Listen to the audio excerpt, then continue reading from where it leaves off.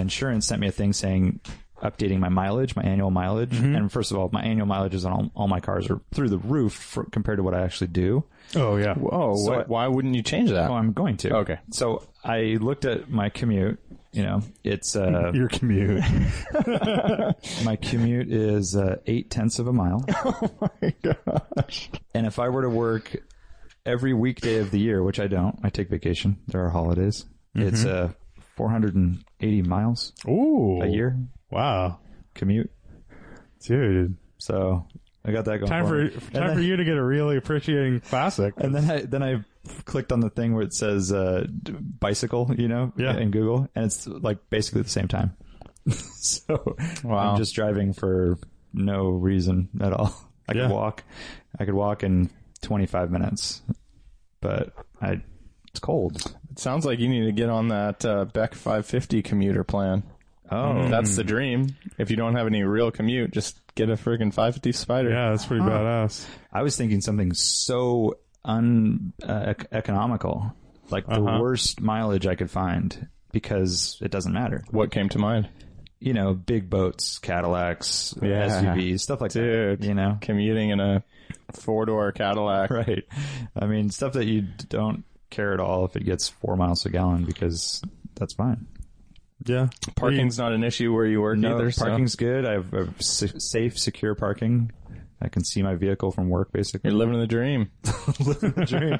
I mean, part of me wishes I had a 5-mile commute with windy, fun roads. That sounds fun. that would be awesome. Yeah. That sounds great. It is a little bit of a commute. It's nice to wake yourself up. Yeah, and my old commute had let's say 5 minutes of highway driving, which is perfect for a car because you get the alternator charging the battery.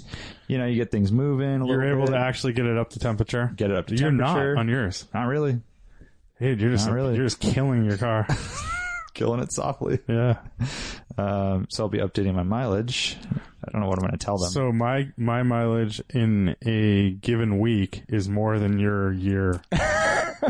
There you go. Yeah. Dude, Lane, are you going to be able to do that forever?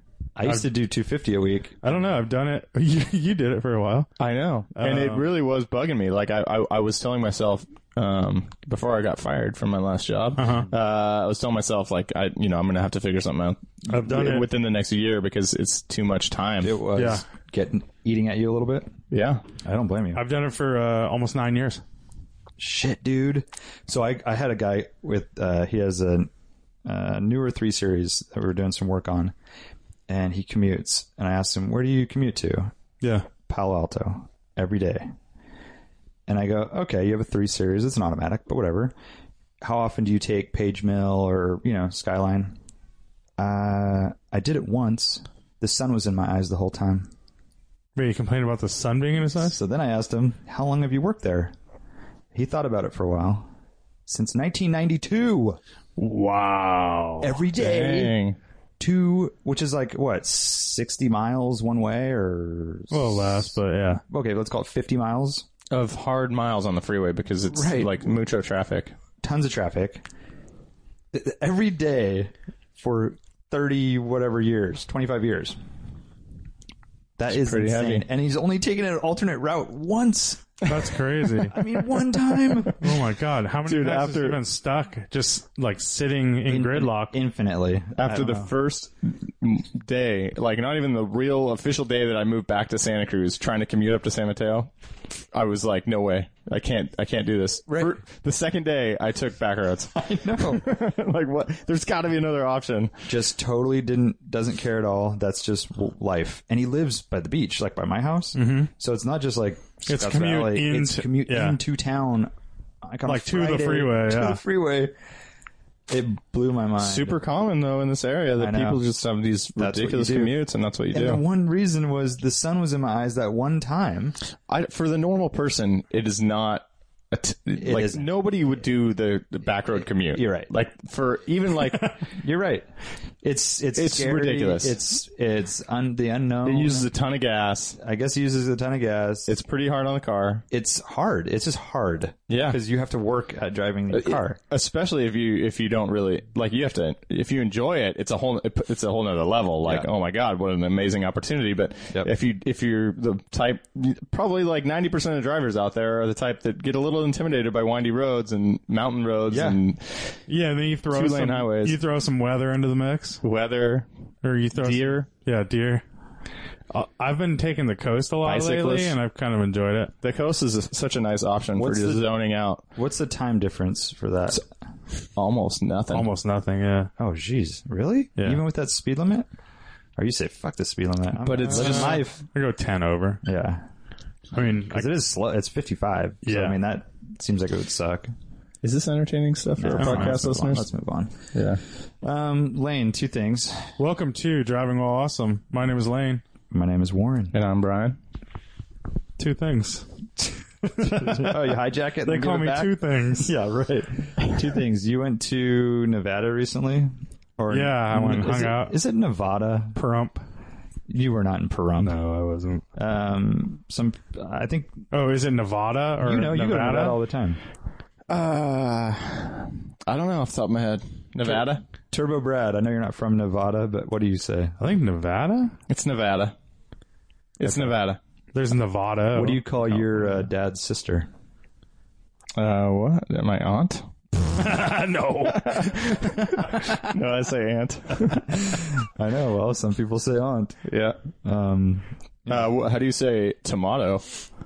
No, you say tomato. How do you say, like, what do you That's say? what you say. What do you call the red fruit? It's a fruit, right? Yes, it's That's in fruit. salsa. Raspberry. All right, move on. All right, so I went to SEMA, but I already talked about it on a podcast. But you didn't tell us about it. That's true. And I it was only after day one that I recorded. So, how many pictures did you take? About 50. What was your star of the show?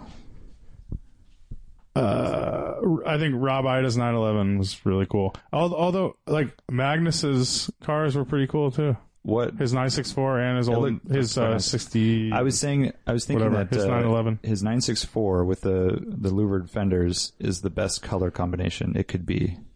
Oh, you like the red, the I like blood that red? interior with that dark. Is it gray or like a? Yeah, it's really cool. It's a gray green. It's really green Yeah. in person. So it's I actually like it's that. a really neat color. I think he could have the seats if they were a little bit of red on those, like I haven't seen it. Oh, the seats weren't red? Person. No, I'm trying to think. I what kind love maybe red he interiors. had a- Aren't they tartan? Oh, he might have had like a tartan though. they're Yeah, tartan. it was pretty cool, and it has red carpets. It's kind of neat. I dig it. It's a cool car. And then I forget what year it is, but his 67S, which was there last year. But it was just the body was floating. 277 No, car? no, the joke, one joke. silver with the blue stripes. Yeah. Remember it was there, but it wasn't complete. That is a nice looking one. That one's complete now, and that's really nice. Like very tasteful. Both those cars are so tastefully done; they're almost like anti-Magnus in a way. I'm saying, they're not every like the stripes that it does have are very clean and Yeah, but he would argue that it is Magnus. is. That is all Magnus. well, and he has the French tail lights, the R tail lights, Yeah. and his little And he's got some signatures like that. Louvered deck lid, and he has louvered fenders on Fenders, both yeah. of those cars. Oh, really? The other one has it too? Yeah, Brian GT3 RS. cruised down with his louver tool and just kind of did his magic. Yeah, Magnus asked me, and I was like, look, it's not that big of a deal. If you want to have them to the fenders, we can do that too. Yeah. So he's like, okay. It was actually, what's his name did him? Rob. Oh, yeah. Or Rod. Yeah, we did. Rod Emery? Rod Emery. Oh, he's the louver king. He's the louver king. You're just posing, Brian. Well, yeah, I'm not the top of the, I'm not the best in the business. Not yet. Yeah. Not yet. Anyways. I'm making my way to these theoretical louvers. But yeah, I don't know if I talked about it before, but it was a really weird SEMA. There wasn't really a particular, like, new car that was out, or like in previous years, the FRS was hot, BRZ. Every time there's a new Camaro or Mustang out, it's really hot. Yeah. This year, I mean, there's always tons of Mustangs, always tons of, BRZs and FRSs since they came out. And Camaros are always popular, but there wasn't like a new model. Like there wasn't a bunch of, M2s or there wasn't, I'm trying to think of other cars that came out in the last year. There wasn't anything brand new that was prevalent there. Yeah. It sounded like actually there were more trucks than typical, or that stood out more. There was tons of trucks, way Like more than ever. if there was a new car that people modified a lot, it was the trucks. Yeah. Very untastefully modified trucks. So yeah, that's just, from untastefully modified cars in years past to untastefully modified trucks. Yeah, and everything has over fenders now, so it's not just the foreign cars or German cars. It's every single car, every American cars. Oh, really? That's So just it's a trend across the board. It just swept completely. Yeah. So last year was the Over Fender Nationals, where it started really getting bad. This is the over fender universe or something. Yeah. Or I don't know what's bigger than the Nationals. But yeah, there was a lot of I don't know, a lot not as much matte paint jobs. I think those are kind of fading out a little bit. People were probably realizing that they're hard to maintain and stuff. Yeah. Not as many wraps as I remember in the past. Interesting. But it's a new trend that I don't know. It seems like it's been around on big trucks, like the big stupid trucks for a while. But the lug nuts that are shaped like cones that stick way out like spikes. The pointed ones? Yeah. Yes. Like what? They're like 3 inches long or 4 inches long or something. So that must be something developed by socket manufacturers, because you're going to need an extra deep socket. Yeah. They sell you a socket with it. Yeah, that's a good point. So that's developed by Snap-on. So those were always on trucks and everything, because trucks love the star. Like every truck has company logo is a star. Yeah, and they have stickers, and then they're on the wheels. And, yeah, exactly. Yeah. And but I noticed it on a bunch of cars on this SEMA. So there was an RWB at the Garrett booth. It was in Martini livery. Oh yeah. I saw a lot of pictures of that. It had those big old 4-inch pointed lug nuts. And they're so lame, and it just threw, if that car was somewhat of a tasteful RWB, which it might have been. Yeah. It kind of was. Yeah, you could argue that. Those things put it over the top and made me say, fuck you, and want to hit it with a baseball bat. Yeah. So, yeah, you heard. So the lug nuts are like 4-inch trucker ones. Yeah. On cars on now, a Porsche. Super cool. Oh, were they deep dish wheels? Yes. That's why. Yeah. So cool. So cool. Yeah, so that's kind of like, I mean, that's like one that's what SEMA is. It's the automotive aftermarket, things you can, like doodads you can add to your car. And that's the SEMA show is where this stuff comes out. So that's it. If that's their show, I don't know. So but if that was at a company selling those lug nuts, then that would be fine. That would be their thing. But the fact that some guy doing a build of a car decided to put those on his Porsche 911, I say, fuck you, my friend. Fuck you. Pal. Yeah. Buddy. Pal. Hey, so about that RWB Martini one, I wonder if the reason why, it could be considered, if, the closest to tasteful of any of them is because it's got like a race car livery, like a 935. And then the fender flares, you might be right, basically are designed to mimic the 935. And so you get the closest possible. Like if you only were tasteful with the wheels and did 15-inch wheels with fat rubber that were super wide, then you might be like right there, like shit, like this is actually really cool. I think you're right. And the wheel fitment was a little not as aggressive, because we don't hate fender flares. No, fender flares are awesome. I love fender flares. That's what I'm saying. It's not the hate of the fender flare; it's the application. Yes, and having it drop to the ground, and then having your stretch tires on your overly wide wheels. Yeah. Because otherwise, we wouldn't want to go look at Porsche race cars because they're all flared and rad. Yeah. Yeah. But so this one, the fitment was actually decent, where you could see like taking it on a track or something. Yeah. And it had a turbo. Okay. By Garrett. Okay. Yeah. Okay, right. So it was like a purpose, it actually had some go behind it and stuff. So it's like, as the RWB thing is iterating, they're like, may actually be turning them into real good cars that Sure. It could happen. We would hate to see it here at DWA because then We would hate have to see it. we'd have to then eat our hats. Find something else to hate upon. Yeah, I could pick that thing apart like crazy, but I mean, overall, it was a decent looking car. You know? I mean, if you look at a 935 and start looking at all the fender gaps and weird little details, that probably looks bad too. But it's that's a race car. That's a race car, so you it's get total to do that. different standard. You know, Yeah. like I always look at carbon fiber because that's my business, and you know, I'll see this like matte, what people call dry carbon. Yeah. And it'll be on a street car and it just looks like shit, right? And they have like nicks and scratches, and you're like, dude, that's awful, because this is on a street car that the reason it's on this street car is for aesthetics. It's all visual and it looks like shit. And then you see it on a race car, you're like, okay, it's had rocks hit it. Yeah. Like, they don't care about making a perfect finish. They're just popping it straight out of the mold and putting it on a car. Yeah. You know? Yeah. So there's a totally different standard between a street car and a you know, a real race car like that. And then fake patina was prevalent. Mm-hmm. Not any more so than last year or anything like that, though. But overall, pretty underwhelming show. What, I mean, really busy, more busy, you know, I think busier than my previous 9 years. Wow. Just growing every year. Yeah. The outside section just huge, like All the drifting stuff and the actual demonstration stuff. 4 demonstration, like drift zone areas. There was a BMW, Chevy, Ford out front, and then maybe another one. God, that is such a scene in itself. Yeah. You could go just for that Yeah. one day. Most attractive models. What booth?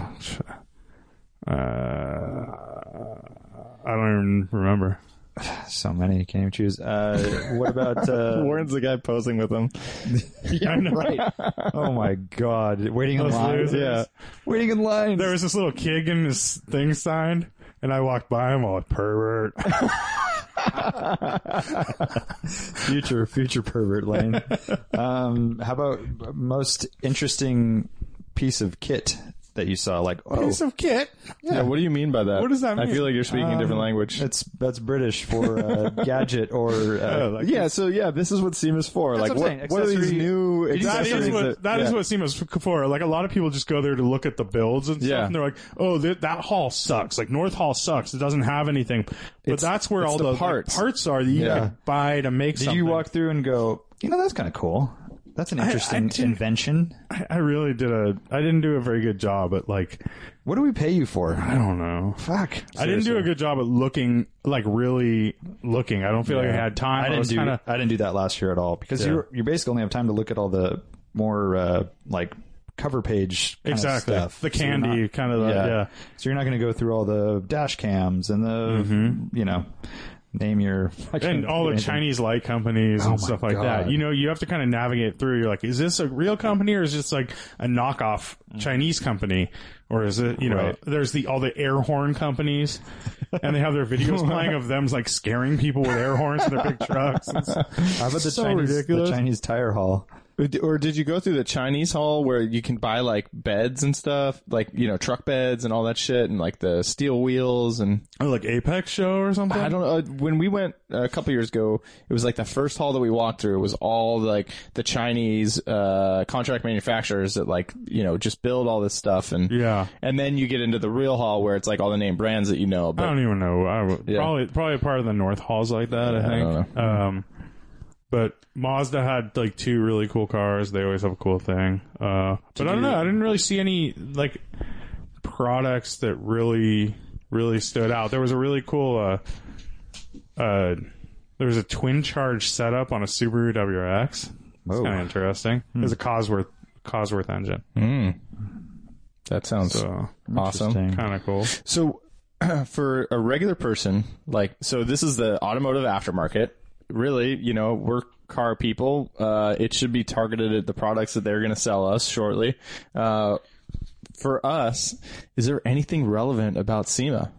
No. Like, for our cars that we have, that we enjoy, and that we spend a little bit of money here and there on. But what does SEMA do? There is for a you? little bit, like maybe but tires, wheels and tires, I guess, because you can see like them in new person. new wheel styles that are coming Sure, out. This but is where you see those. You have suspension manufacturers. I know, to but there. what is SEMA doing for you with suspension? It's not doing much because You can look at the shocks and be like, huh.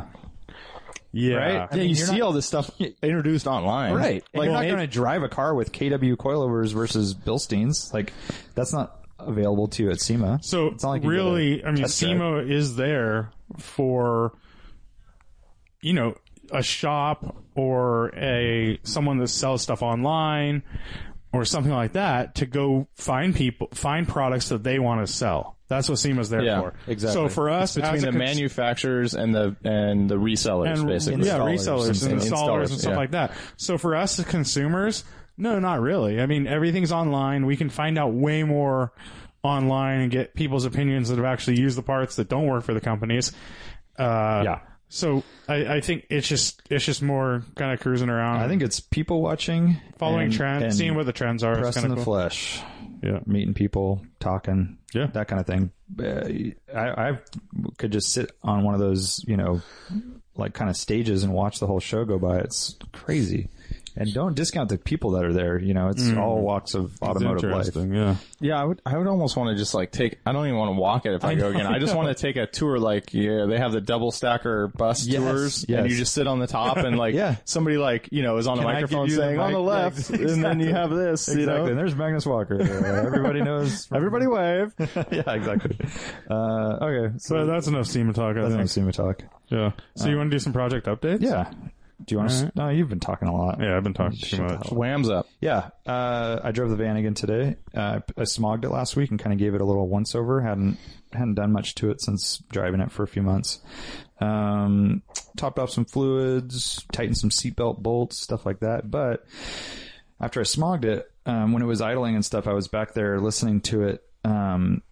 Kind of loud bearing noise. And at first, it was my mechanic a couple, like last year and a half ago, said that the alternator was getting noisy. And I was like, oh, okay, well, that's good to know. And it kind of sounded like that, rotational in the motor, just with a stethoscope, I discovered it's the water pump. The water pump okay. Oh, bugger. bearings are noisy. No leaks, no performance issue, nothing like that. It's been doing this for 3 or 4 months, something like that. It's getting noisier. But I could kind of tell something was going on. Power steering lines are seeping a little bit. So that's kind of where I'm at with the van. It needs a water pump and some power steering hoses. Not a big deal. I think it was like a 3-hour book job. And to be honest, probably the majority of it is bleeding that freaking system, the burping, that coolant system. Oh yeah, because it's all the way in the front. Yeah. The radiator's in the front. Yeah, and the cooling lines go underneath So the you car. just and jack all the way- rear end like way up in the air and Nah, there's a whole procedure, but it was equally as many steps, and I've done it once way back as doing the actual water pump. You know what I mean? You get the pump in, and that's Yeah. fine, but then the real battle begins. So I'm sure for people who have Vanagons and have done it a bunch of times, they're laughing right now, and then for other people, they didn't realize that that's a whole deal. So that's the Vanagon. Otherwise, it's great. It's been driving awesome. Very happy with it. Drove it today. And then the window latches for my BMW came in from Germany. Oh yeah, you didn't bring them in for show and tell? I really want to see them. I know. They're so they were cool. brand new. Yeah. That's rad. From BMW, slow boat. And they're so glorious just looking at them. You should have ordered 3 just so you could put one on the mail. I know. My debate is, do I wait until it breaks? Or do I do it early? Do I just ride these old ones as long as I can and preserve these? In like So yours aren't broken yet. they're cracking. But they're fatigued. They're cracking. Yeah. Yeah. Good question. I don't know. I think I'd say I say replace them. Replace the brake, because what if they break and then I'm somewhere far away and the window's and they're flapping flapping around? You Yeah. could keep them in the glove box with the And screwdriver. you're That's not a bad idea. and there's not pressure on them when they're closed, right? No, I'm sure not. There is, but not as bad as you think. I mean, you kind of I think once they're closed, they're kind of holding themselves together. So are these a new old stock thing, or were they rev? They look new stock. Okay, The yeah. smell of fresh plastic. Yeah, I licked them and everything. They're delicious. So you're not going to put them on; they're just going wouldn't to break recommend because they're like 25, 30 years they're old. they're like glossy and black, like really Gotcha. nice. Cool. Yeah, but they're still the same design. So Okay. Yeah. I did run into that Dmitry Orlov. Oh, yeah. He's like Orlov Design on Instagram. So he makes those little E30 door handles. Yeah, you said that he makes these door handles instead of the aluminum ones, but I don't think they're aluminum, are He they? said they're cast aluminum. I think they're the pot original metal. ones. Yeah, which is like a pot metal. Okay. So what does he make But them it's out like of? a He mix of does like a metals. milled aluminum. Cool. Yeah. Dude, Wham needs to get a set. Well, what about the fucking window latches, Orlov? I know. Fuck. Tell him to make them. Hey, make them. That's basically what we have this podcast for. He said his handles are like $160 for the pair. That's kind of a lot. But I'll bet that's a cool upgrade. So like he was, that that's what probably he was feels saying. so much he better. was saying, yeah, they're kind of a lot. So, Yeah. and I was thinking, that's not that bad. I mean, if you want to buy something like that and it's Yeah. cool little Something you touch every time you drive your car. I like the M3, E30 M3, say Motorsport on the handle. Yeah. He said those are the same price Okay. and they're just like But they're pot metal still. The way they're built is shitty kind of. Yeah. So, yeah. Huh. All right. Well, we'll have to chat. See what's up. I remember a cool upgrade for the Mark II GTIs were the 944 ones. Mm-hmm. The same 944 Porsche. handles. Yeah, Exactly. they say Porsche and they're like way better build quality. Yeah. And they're really expensive. It's like a big one piece thing. Are they really expensive? Yeah. Because aren't those on all 944s? yeah. 924s? Well, late model 944s. Like I have them on my car, but they are, used. They're about 150 each. Okay. Oh, per side. Yeah. But you could probably find them at the junkyard too. Pretty hard to find, I think. I this think point. they've been, Everyone knows. yeah. Everyone who knows. Because not only do you have all the Porsche guys that want them, You have all the Volkswagen guys, yeah. It's a shark-filled pool. Yeah. Brian. Speaking of you burping the Vanagon system, Yeah.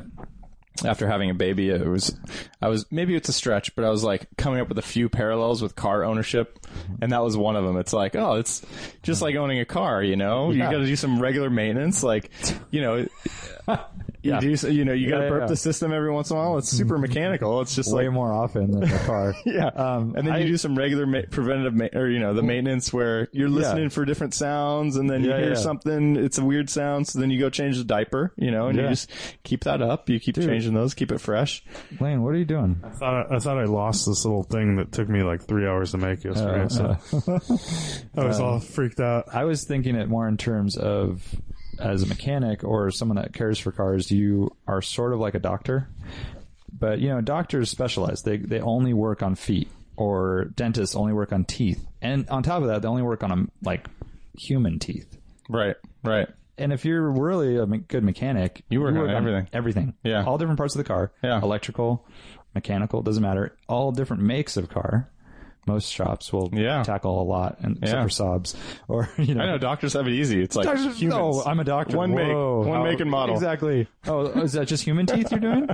Huh. How many giraffe teeth have you seen? Yeah. Oh, none? That's weird. Yeah, no, doctors, they are just glorified mechanics. Exactly. I think Kevin would agree. He did. We Yeah. had this conversation. Yeah. And he actually was finishing my sentences. He was like, and they only work on human teeth. And I'm like, exactly.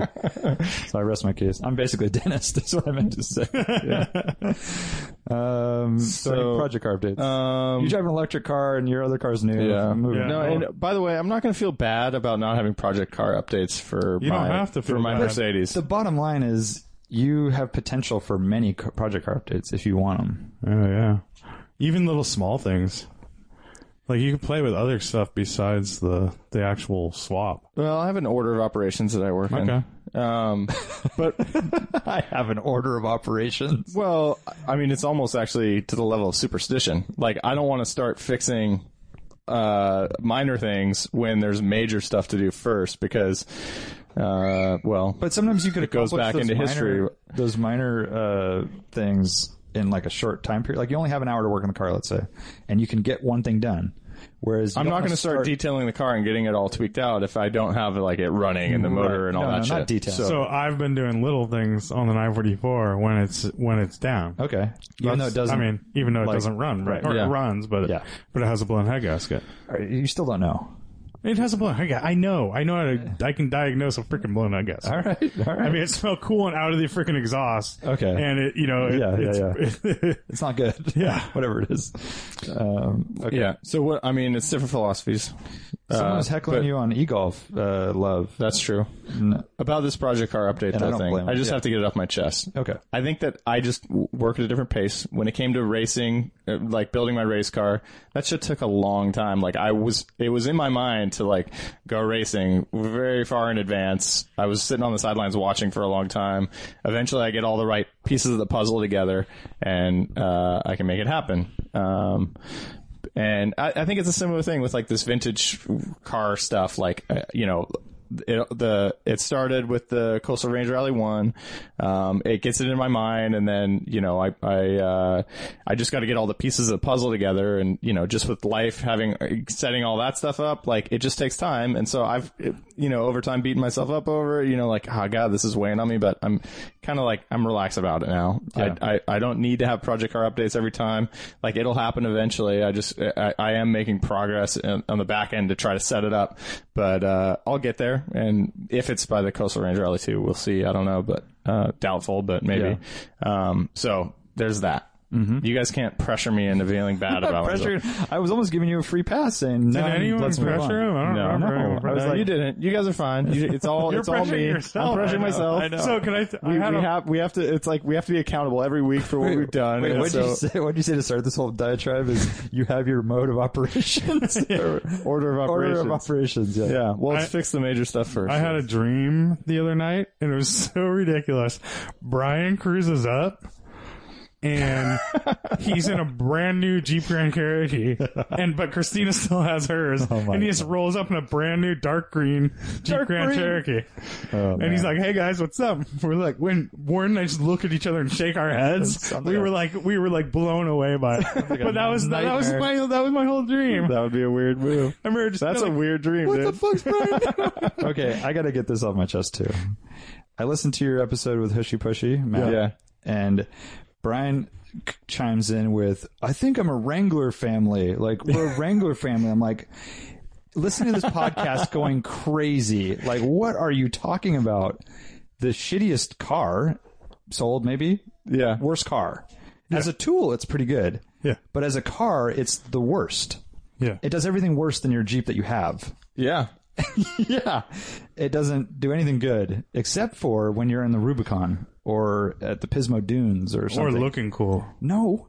Really, though? No, it doesn't. Well, he's really. looking at like a 4-door Wrangler. Oh, That's what he's wow. talking I'm about. sorry. Yeah, Well, I'm saying it has a little bit of practicality. No, it really is. It's like the worst as far as practicality. Yeah. But the people who drive it, they all know that and accept it.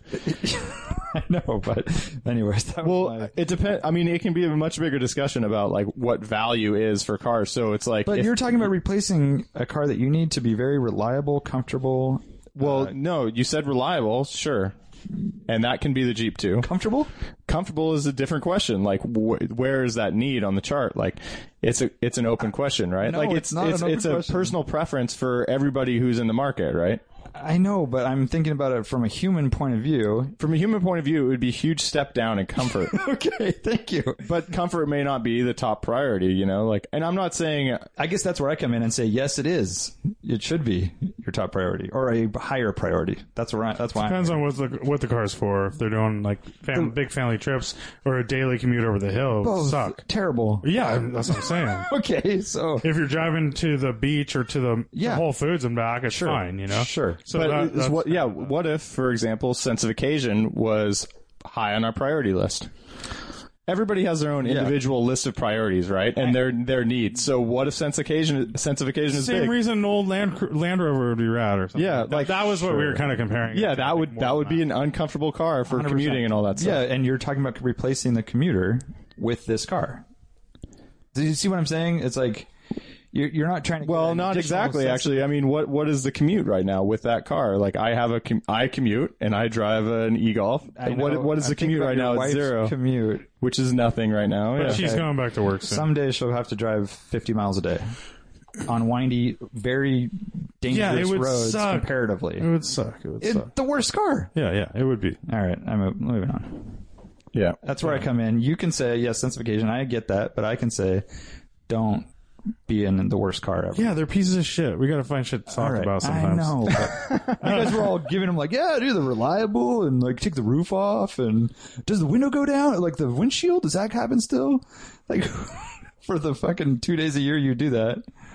You have the other 362 I think we were looking at shitty. it. We weren't looking at it as much of a sub. I think I mentioned too, it sucked over the hill a few times. Okay. But we weren't talking about it. We were talking about more of a sense of occasion as a replacement for like buying an old Land Rover or something like that. And that I wouldn't argue where with at it's all. more reliable, Yeah. it's modern, it has a warranty, Yes. it's more comfortable.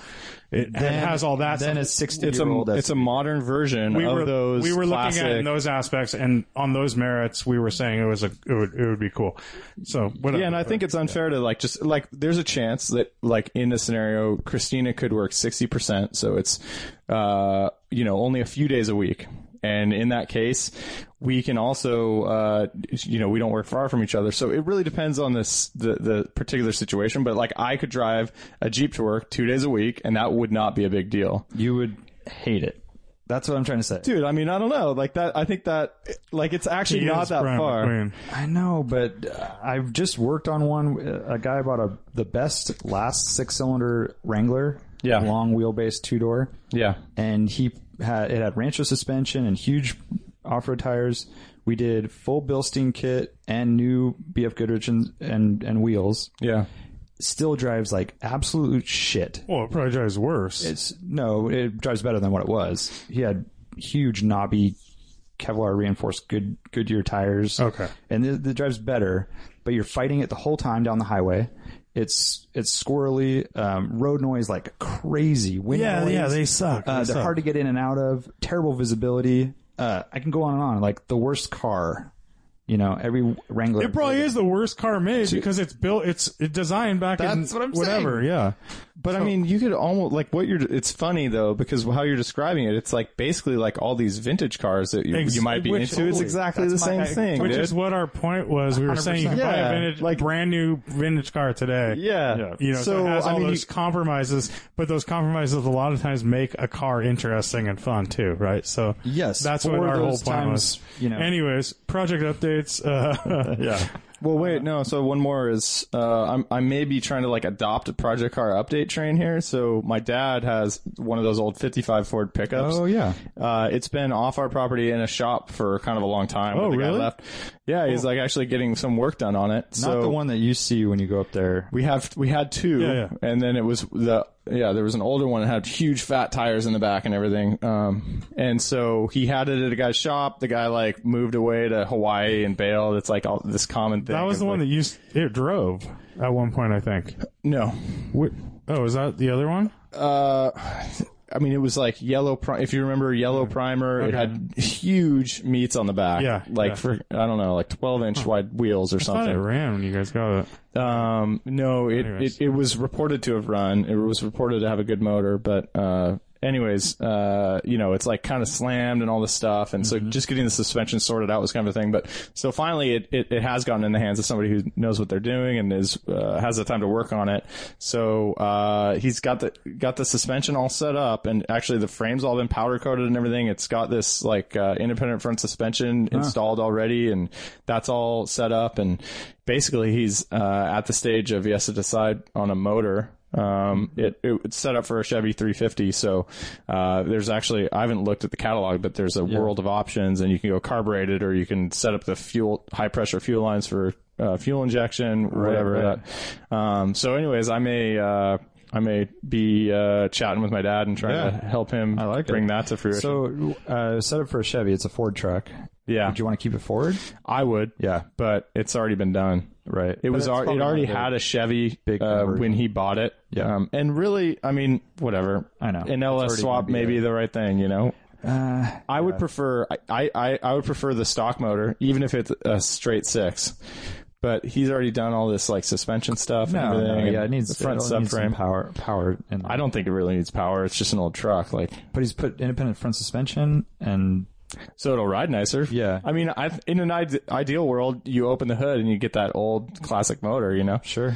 But then, like, the guy he's chatting with when he's trying to pick up a motor, he's like, you know, you could go carbureted and it's simple and you just throw it in there. But if you're not going to be driving it a lot, you're always going to have problems with it because, the gas is going to... LS3 and, yeah, fuel injected LS3 or something, that'd be awesome. Yeah, I'm not even up to date on what these LS numbers. I know the crate motors, you have your pick of whatever from like basic iron blocks to all the way up to all aluminum everything. With the Chevy and Ford catalogs have some total 50 state compliant motors you can put in. Yeah, like Chevy has all the E-rods. Yeah, the E-rod, and then he doesn't even have to be compliant. It's you can super put the old Coyote. car. That's what I'm saying for not this application, but the Coyote motor out of the new Mustangs. That's what my friend JT's dad put in his Cobra.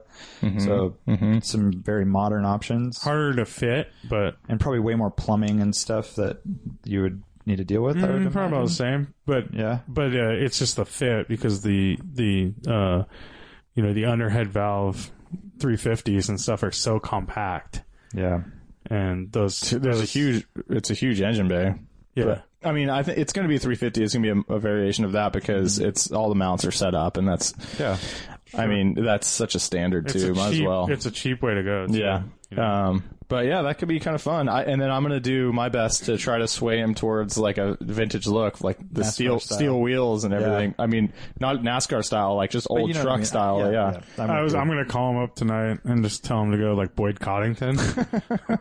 Dude, well, Chip Foose. You were just in SEMA, so the problem is, I think when you talk to people who are building these cars, like that's the default. That's what they like. Oh, you're spending all this money, get the nice fancy wheel. Like you don't want just stock. Like that is totally. You have to fight against that. You have to go to a place like when Connor's dad had his little business, right? When his little hot rod shop, you have to go to a guy like him, right? To really, for him to sway you into the cool vintage stuff, where most of these guys are just, put these new chrome wheels on it. Right. They go, exactly. And then you got the little, you need the long lug nuts with the pointed ends. That are like, don't get the 2-inch ones. You got to get the 4s because it depends on the offset of the wheel. You got to match it. But then they're telling you all this bullshit, and you're like, well, whatever. Yeah, let's build a classic car. I'm doing it. I got to do it right. Like, let's do the new they shit. Put 17-inch wheels with little skinny tires. It's so easy to happen. Flames. Yeah, Ghost Flames. And unless you're like really nerding out on like, period correct shit, like you don't even know. It's Icon. Like I just want a nice Icon. If you want a nice resto modern. I wish Icon put steel wheels on more of their cars. Actually, they put like the on their. They usually use pretty vintage hubcaps on their Derelict series. They look, you can't even tell. The Derelict. I was thinking of the FJ. They upsize them and copy the original. But the trucks, they go for straight function. They want a heavy duty wheel that they use like the weld wheels or something or whatever. I don't know what kind. But anyways. Oh, speaking of trucks, actually, before I move on, we got called out on Instagram. Somebody wrote us a message. He's like, "For the love of God, do not talk about four wheeling if you don't know what the fuck you're talking about." I wasn't on that podcast. So okay, for one, our big thing was we didn't know that an 80 a Land Rover. No, a Range Rover Classic didn't have locking front and rears. It only has a locking center. You idiot. Oh my God. Blasphemy. But you have to be open to the fact that we don't know what the fuck we're talking about with wheeling stuff. That's what I'm saying. But we barely talked about that even at all. Anyways, but I think it's good. I think it's good feedback. I mean, I think that he's like, you guys need to have. I'm like, oh God, that's the last thing I would ever want is some fucking making friends with a 4-wheel drive guy and hanging out. Well, we should have Dave Lawrence on this show because he's all into that. I'm super down with all that stuff. I'd love to have somebody who knew what they were talking about. I'm not saying we're adding another person to the podcast, but I mean, I appreciate getting an expert opinion. A 4x4 guest. I don't want to pretend like I know I'll just leave for that episode.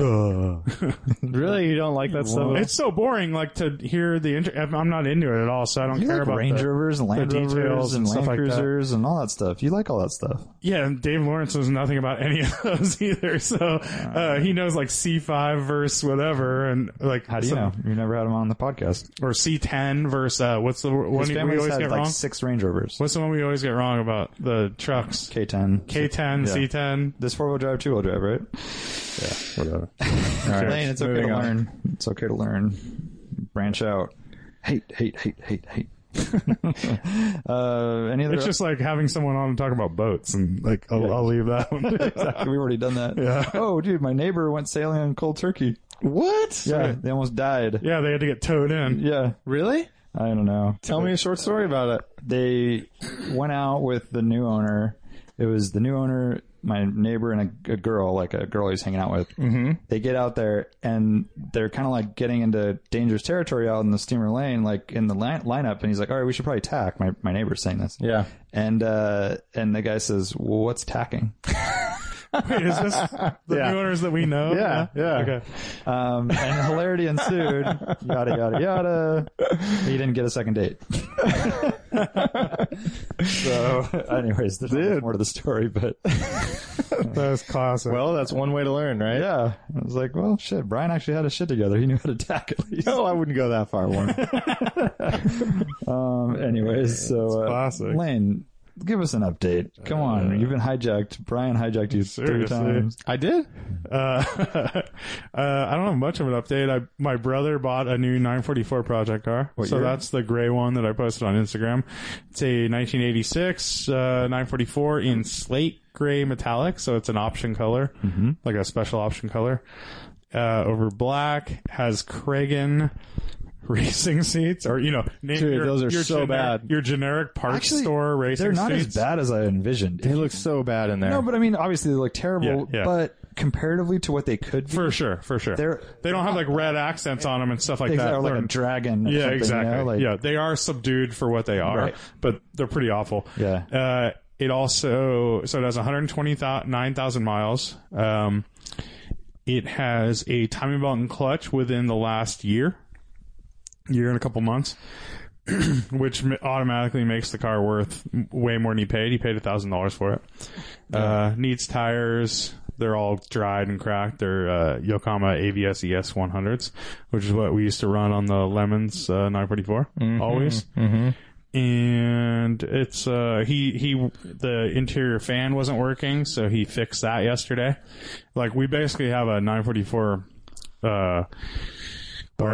parts warehouse in my shed here, so he was able to, they had a passenger side mirror was cracked. He was able to replace that. It needs bumper shocks. We have like tons of those. Had a broken fog light. We have a few sets of those. We have, I was looking, we have one thing. It's just front turn signals. We have like 6 pairs, I think. Hey, dude. Wow. So- Broken. We have we have bins of switches and relays, and we have full fuse box panels. Wow. So we have everything for 944. So he's able to kind of fix everything that's kind of wrong with it. Yep. The paint's not great. The clear coat's all fading on all the top surfaces, essentially. The sunroof is all funky. For some Sunroof's reason. a different color, so they obviously replaced the sunroof panel. And it looked like they did duct tape It around looked like it was taped or something, but Yeah. maybe on the previous car that it was off of, probably. Because it doesn't look like, I don't see signs of the tape on the actual car itself. So maybe it was leaking on the previous car it was on or something like that. No rust, being a California car.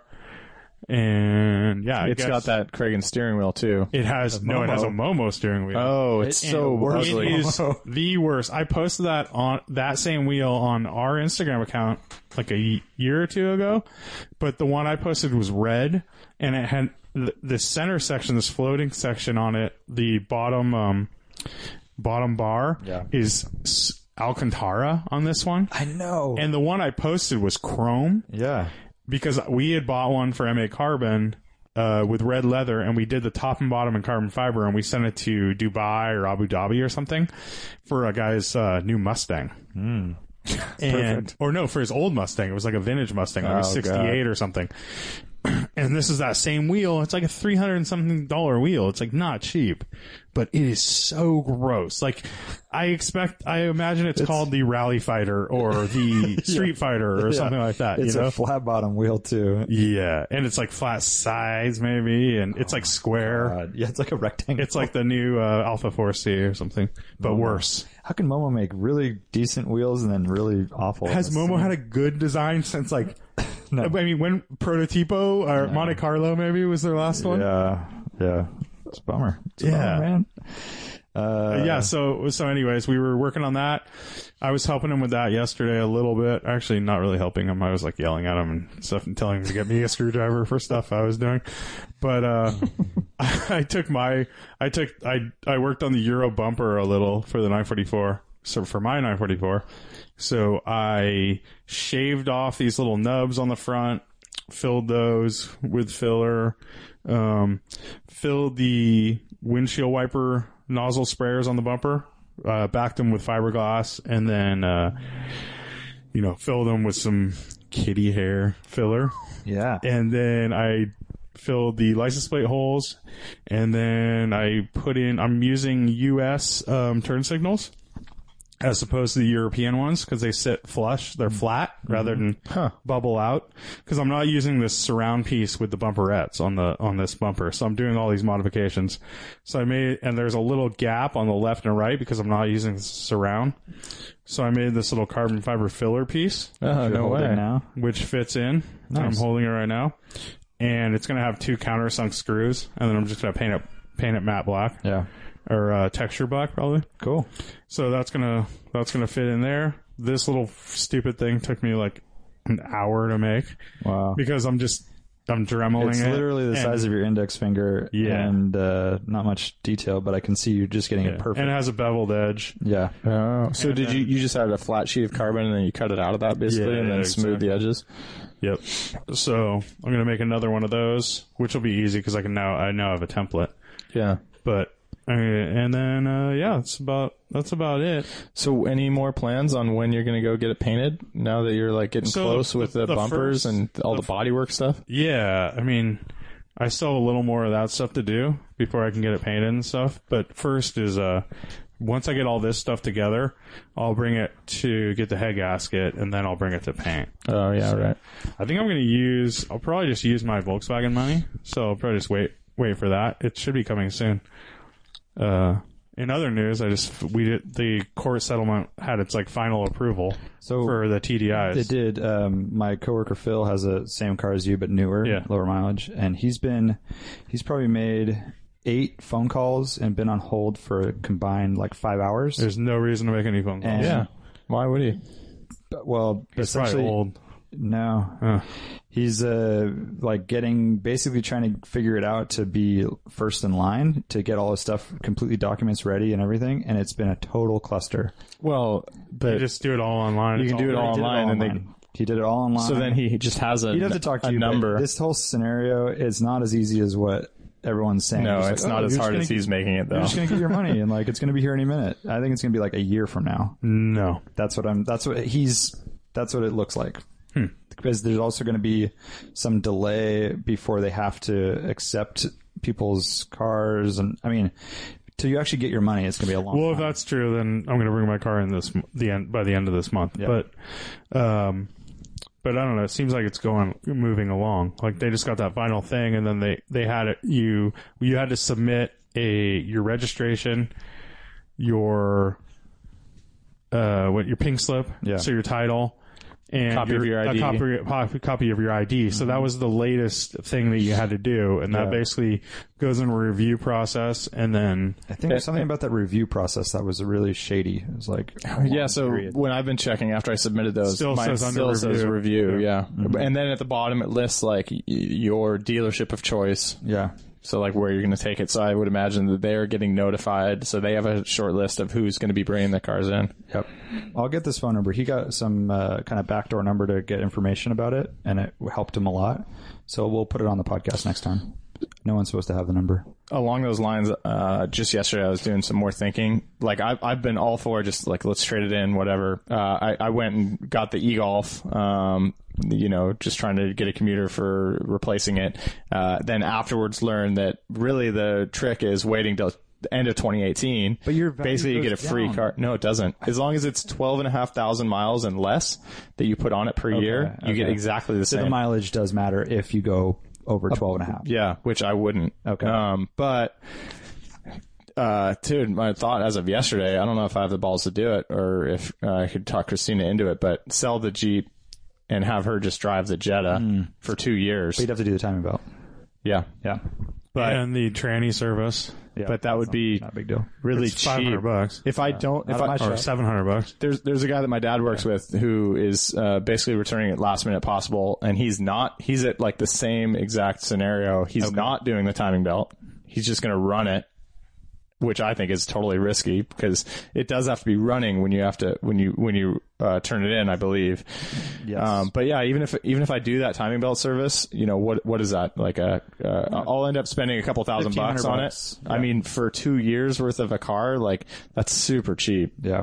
Yeah. And it would give, if we were able to get out of our car payment for 2 years, we have plenty of money to like rent a car if we ever need something. Yeah. If you're going up to Reno. Or you I could think just- absolutely. I think that's the smartest thing we could do. Or you could you could sell it back and sell the Jeep back, and then you can lease another e-Golf for her to drive over the hill in. What do you do for Reno? But no, then we can't do No, you can't long go to trips. Reno. We can only have one electric car. I know you guys got. Well, we can't even go to San Francisco. If we have two What e-Golfs. if you like stage the other e-Golf like Maybe if we halfway, stage them. and you're Yeah. constantly Yeah. charging? There you go. Yeah. That'd be so fun. leave e-Golfs No, all you throughout the day. you tow an e-Golf With an that's e-Golf. behind your e-Golf. But then And it you gets like just half switch. the miles, so you're in the same position. Exactly. Is it trivia time? Yeah, it is. Who did trivia when I was gone? We did none. We did. We did fun facts with Hushy Pushy. Oh, that's okay. Because we totally forgot. Nice. Good. Yeah. You were missed, Warren.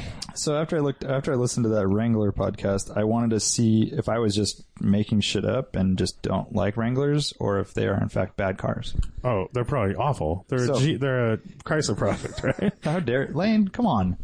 Chrysler's made the Viper for years. They're considered a mid-size SUV, and this is Consumer Reports. I'm not saying it's Road and Track. Yeah, or Consumer Reports has something against Jeep Wranglers. Jeeps in general. all Chrysler products. Fuck those guys. The road test score takes all the factors and makes a number 1 to 100. Just listen, Lane. Shut up. 1 to 100. The leaders of that segment are in the 85 range, 84, 85. That's What's your favorite vintage car, Warren? If Consumer Reports rated it, what would it? Yeah, what's the crash safety on your All right, go ahead. Sorry. no. You tell us a trivia. Bentley Lane. Mulsanne? All right. So Yes. this guy does trivia on a podcast. Go. I'd like to. Average scores are 85-ish for the top. That's the Toyota Highlander, Kia Sorento. I love how they do the Highlander Hybrid and Highlander XLE top of the list. Honda Pilot, etc. Where did the Wrangler score? So it is the bottom of the list, Of course. of course. So 85 is the leaders in the clubhouse. Where did the Wrangler rank on the road test score? Road test score. This is a Wrangler Unlimited Sahara. Can you get a 0? Is that possible? Like, what's the lowest? If the car broke down before they could test it, yes, that's Okay. a 0. Like they The couldn't lowest drive car ever, I think, is the Fisker. it. Really? I that think seems unlikely. because Okay, it but this broke is like not- three. but road this test isn't in score. this Oh class. yeah, it was This the is most overall. unreliable car they've ever driven. And this is Or have. we're specifically talking about the class of Mid-size SUV. mid-size SUVs. It's competitive. But it's just a number, so it doesn't. all of its competitors. If you were looking at if you wanted a midsize, I'm gonna say 58. Oh fuck, that was my number. what? You guys literally act the like- same number. Seriously, I had 58. Well, you guys both blew it because you're way over. Whoa. Way over. What did you get? 20. Is it the lowest ever? Oh no. What else is lower? Nothing's than lower that I can see. Okay, so what's the Rubicon Trail success rate 21. on all the cars? 21. All the competitors. No, I don't know. They only tested the Wrangler. It's the same truck, but probably the Rubicon's more rough riding. No. I mean, how many of those On the midsize Rubicon. can to go do the Rubicon? Oh, all Oh, of them. none because they're not trail rated. Exactly. And 0. Let's see. No, this is avoidance maneuvers and speed. So meaning that Oh, that's before gonna be awful. before the car flips over, how fast can you do moose avoidance? Oh, this is the Moose test? Basically, this is our American moose test. And that's the one that the Grand Cherokee failed. Yeah. It And was I like just saw a flipping over or report something. in Europe that the Hilux or the new Tacoma failed miserably. It wow. wants to flip over at scary low speeds. It doesn't surprise you if you look at If it. you go on YouTube, type in moose avoidance Hilux, and it's sketchy. So this is the speed we're doing right Yeah. now? I'm going to So- say like 30. 30, it's the leaders were up in the 50 mile an hour range. This is the lowest at 45. So 5 mile an hour slower, it'll flip over or want to. You know, it goes on. I'm not going to, dive into it. That's but one thing we haven't we haven't discussed much is like braking and braking handling speed. with stuff like that, because it is that much worse. So it makes it a really unsafe car for your child. 60 as well. to 0 is 15 feet longer than any competitor. Yeah. And then the one funny thing is owner satisfaction is above average, reliability under average. So it doesn't matter that it's a shitty car. The owners, It's like the Range Rover people that I was And talking the about. resale value is above average too. Yeah. I don't know about that, but yeah, there you go. And $36,000 for one of those. I thought they And were I more. think if you look, the crash safety is bad too. Yeah. Oh, of course. Yeah, horrible. Yeah. Yeah, and they say getting in and out of it. It basically, the list goes on. Yeah. But then it says for 4x4, it's the best in its class if you're going on the Rubicon. So if you commute on the Rubicon, definitely buy a Wrangler. Well, yeah. I mean, it's just the other aspect of it is when I'm looking at this book that I had mentioned last podcast, 100 Trails or whatever, and they have beginner, medium, and advanced. I'm all for it. It's basically, it's just interesting that, I mean, all the pictures that they have in it are, I mean, they use Jeeps to do the scouting of the trails, but it's like you can't have a vehicle that's too wide. You can't have a vehicle that's too heavy. The wheelbase makes a difference too, but it's basically like everybody's using Jeeps, and you can it's like, you can rate value as like, what can I do with this vehicle? Like if you think about a fun weekend and being, equating to being in a remote location without people, then if you have a vehicle that allows you to get to 25% of the trails available that no one else can get to, like 25% more trails, then that means you get to go to cooler locations. They're like, how do you measure that value? And then is it worth the trade-off? Right. It is a ridiculous calculation when you consider the miles driven doing one thing versus the other. It is. It's a totally unnecessary requirement because if you only do it, well, you have to weigh the 1%. You can't say that. 99%. It depends on the person. I know, but for you, that may be true. If you only want a car to do the 1%, then you buy a car like that. You that one time where you're camping, you're like, oh, there's a dirt road. But I mean, I did a trip to Baja, 3-week dirt road trip to Baja with a 2-wheel drive F-150 in street tires. My brother did it in his Audi 4000 Quattro too. I mean, we were on dirt roads a sandy desert for many miles, and the truck did fine. Yeah. So that's like, easy or advanced. You're not getting to I mean, it's different going into the Sierras, and it all depends on how often you're going to do that. Like, how far away are these trails from you? And if it's something that you want to do. Totally. The reason it comes up for me is because I look at the Jeep, like that allows us to unlock a certain number of trails, but then you get into a weird situation where it's like, okay, well, it's kind of too nice to get into the aggressive ones. But if I want to go on the lower ones, then I don't need that for your level. 99% of your driving. Yeah. It's nice. It's a nice, comfortable, quiet, smooth car. It's warm in the winter. You have good AC in the summer. Compromising. It's not compromising. And then for those times you can do like 90% of those trails, let's say, or 75% of the trails in that book without really any fuss. So that's a pretty good compromise. You get a lot of the trail stuff and you get a comfortable car that you can drive to work. Yeah. I'm no expert. I'm just an expert in opinion. Although even that is a compromise over like a sedan or something like that for your daily drive. Oh yeah. Yeah, like it's all the people that we spend more in gas because we want this extra. Totally. And that's the thinking behind that is, people have always, well, I want the ability, even though they never will, even maybe one time they go, oh, I think I use the capabilities to get out of that, or go on the beach on the sand. And you always want to know that if it happens, you'll be ready. Yep. It's that preparedness, and the same thing goes for 4-wheel drive. I mean, how many people really use their 4x4 truck? Yeah. Really? unless they're going to the snow a lot, which is a great excuse. But you don't need it. It saves you from if you don't want to put chains on, and you know if you are going to spend the money on the right tires, then that's a clear advantage. You go up 5 times a year, and all 5 weekends it didn't snow the day before, and you just cruise right up. I know. You know, you're like, I used to pride myself on using the minivan to go to Tahoe. Totally, that's like better. Great. Fuck 4-wheel drive. Like I can do it just fine in this 2-wheel drive. That's kind of how I felt with that 2-wheel drive truck in Baja. It was this stock F-150 with street tires, and you lowered down the pressure, and we cruised 3 hours into the desert, and everything was fine. Because at that level, a lot of it can be based on skill too. It's like I can do, sure, you can have that crutch of 4-wheel drive, but if I take the right lines, I can figure the shit out. This section coming up is really sandy. I'm going to keep momentum. Get a lot of speed. So, or you buy your 4x4 and you go up to Tahoe and you have your normal all-season tires on, and you go to brake and you slide past the turn. You slide off the berm, which you always see the 4Runners off on the side, and the Ford Explorers and all that stuff because they think they're like invincible because they have all-wheel drive or 4-wheel drive. See, we shouldn't be talking about this because we don't really experts. Yeah, we live in California. There's no mountains here or anything. No, that's true too. By the way, the Land Cruiser like that Kevin's looking at right now, the J100 or whatever, the 80 series. I forget which year. I think it's the 100. I think it's the 100 too. Dude, those things are like crazy heavy and big and wide. Like those aren't good. Like in the book, the trail book that I'm looking at, like. It's like too big to get like a lot of the like you basically have to rate a trail based on the most difficult part of it. Even if the entire trail is easy, but then there's one skinny thing you have to get through, then you can't do it. And how about getting what they call pinstripes where the branches are sliding down the side of it constantly? Dude, that's not the kind of car you want to do that with unless it's already meant for that, You put it through its.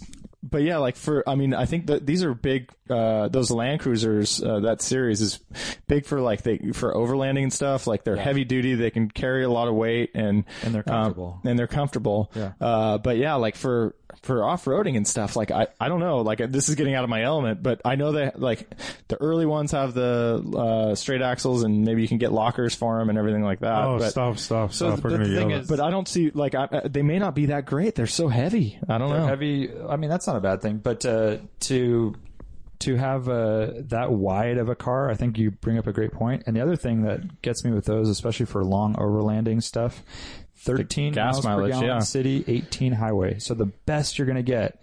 And who knows if that's even accurate on a car with 160,000 miles now. You got a car that's getting basically 15 miles per gallon. And fully loaded. Fully loaded, so 13? Right. 12? That's pretty bad. And with big tires, probably. Because it's all-time... let's just whatever. go on. This is for our other podcast that Lane isn't a part of. Yeah, go do that. Be fun. All right, well, thank you for joining us. I hope you enjoyed it. Later. Bye. Goodbye.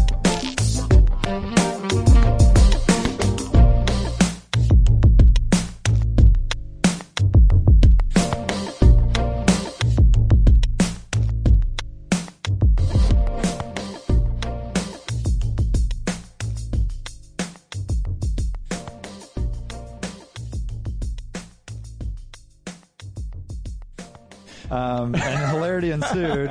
Yada, yada, yada. He didn't get a second date.